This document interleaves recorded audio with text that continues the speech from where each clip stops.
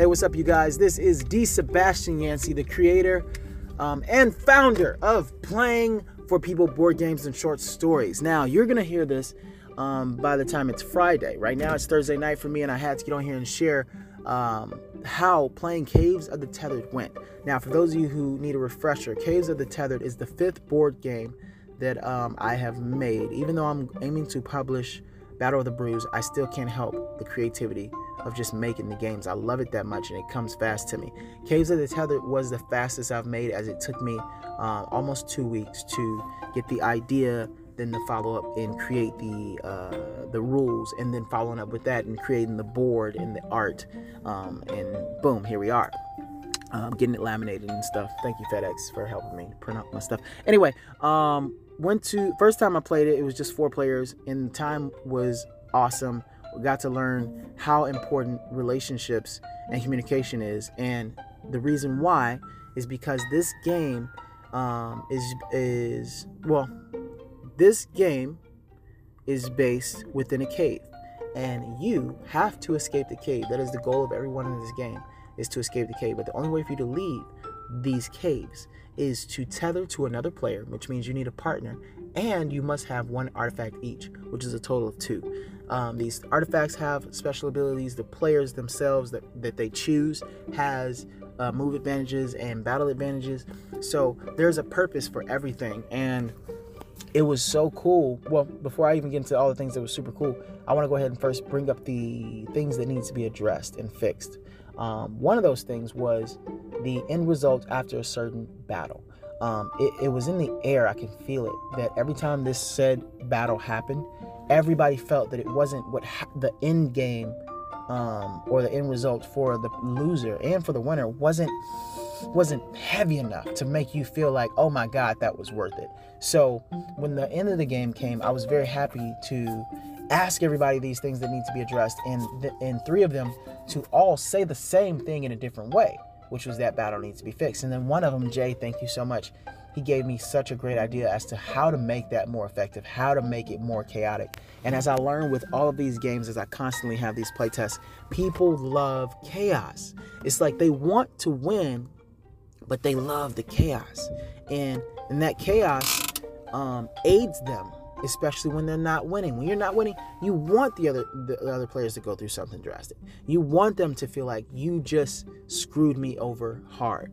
Like, it's just, that's how it should be. And I'm learning to just let it go and stop shying away from it. Because I have moments when I am making it and I'm putting up the rules where in certain parts I'm like, that might be too much. That might be too harsh. They want that. They want harsh. They want the people to end up, other players to end up not being able to keep up with them, especially as they're learning the game themselves.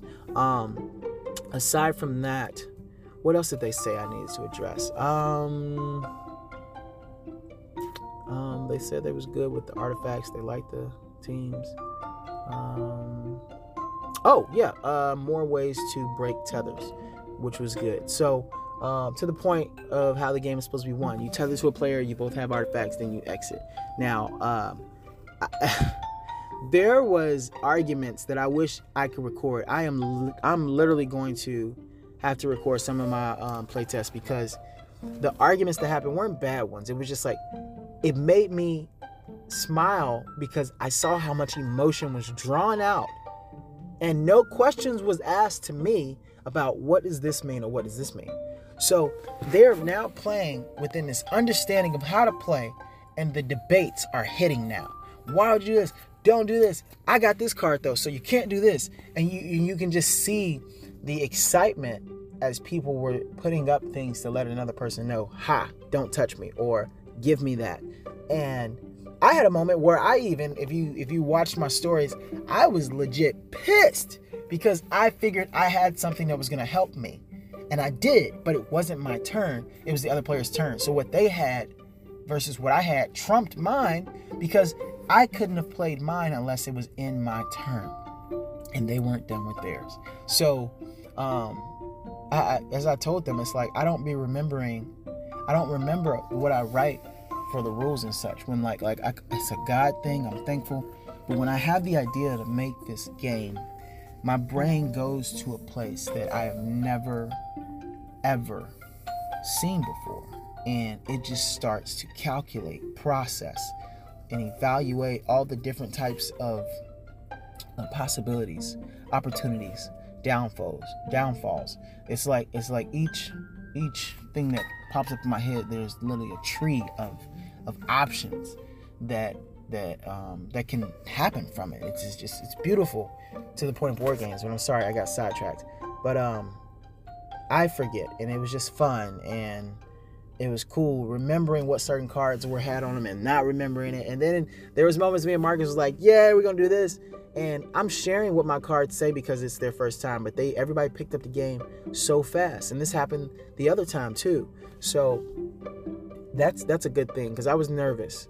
And the reason why I was nervous, I know I'm jumping around, bear with me please, was the beginning of this game, the first 10 minutes, almost 10 minutes, just like the other time we played, started off slow. And that, for me as the creator, now my mind's like, oh my God, I don't know if they're gonna like this.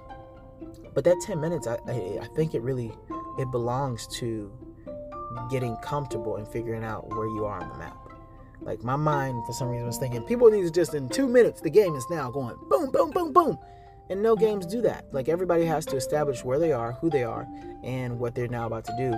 And after that 10 minutes hit, oh man, things started just popping, and the relationships were forming.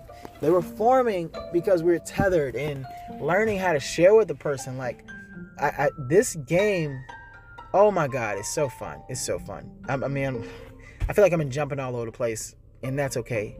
I'm cool with it. But I'm gonna end this episode, and I'm gonna say this, like, I mean this. Like, if you are staying with me, you keeping track with what's going on, I thank you, because from the bottom of my heart, whether if it's 5-10 years down the road, I guarantee you will hear about Playing for People board games and short stories.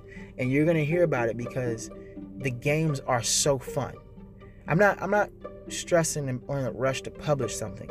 It's how I'm watching the experience happen, how I'm seeing people are willing to keep coming and playing with me. That says something to the games. And I have not even released any of the stories that I'm writing, because to some of you who don't remember, I'll give you a refresher. I'm writing, and as I write, these board games are being spawned from that. Like I'm 44,000 words in on my main story. Well, right now it's a 6-part story, and then I haven't even counted the other stuff. But I'm staying busy, and I'm creating a universe within itself. I'm 10 planets deep, about to hit my 100th character. There's so many possibilities from this, and I'm excited. Whether I'm gonna be here or not, I know for a fact that this is going to open people's minds to so much more when it comes to fun. I told people that have inspired me character-wise that they should get excited, because the characters I've based off them, they'll be able to cosplay as themselves. They'll literally be at events and people say, you look just like so-and-so, man, you did the best. And then they can say, well, it's because that character is actually, inspired by me. Like that. It's rich. It's what we put out into this world, y'all. Wow, I almost hit 10 minutes just from ranting. But I said I was about to be done, so I'm about to be done. The board game went well. They're excited to play again. I can't wait to play again. I know what things I want to add, the things I'm going to change. Thanks, Jay. Thanks, y'all, for speaking up. That's why we all cool, because I love people. I have people around me who keep it real. I'm going to put more effort towards the character development as well, because the characters isn't anything like to where you're doing anything crazy, but it matters for you to look at that card and see your move advantages, your battle advantages. And I believe I'm going to add something that is adding or taking away certain advantages when you partner up with certain character types. So now you're not just getting with anybody because of who they chose. You have to be very strategic if you're going to pick this person versus this person. Say, for example, a vampire and a werewolf. That might not be the best pair. Or are their characters the best pair according to my stories? All right, y'all, that is it. I am out. I'm gonna give me some rest. Can't wait for y'all to listen to this, and love you so much. Thanks for supporting. Stay tuned in for what's coming next. And if you're in Dallas, make sure you go and subscribe, follow any of those platforms that I'm on, and or join the playtest, because we will be doing Galactic Royale $100 giveaway to the 2 winners. Yes, it's happening soon, and I'm gonna lock down the players. More details coming later. Peace.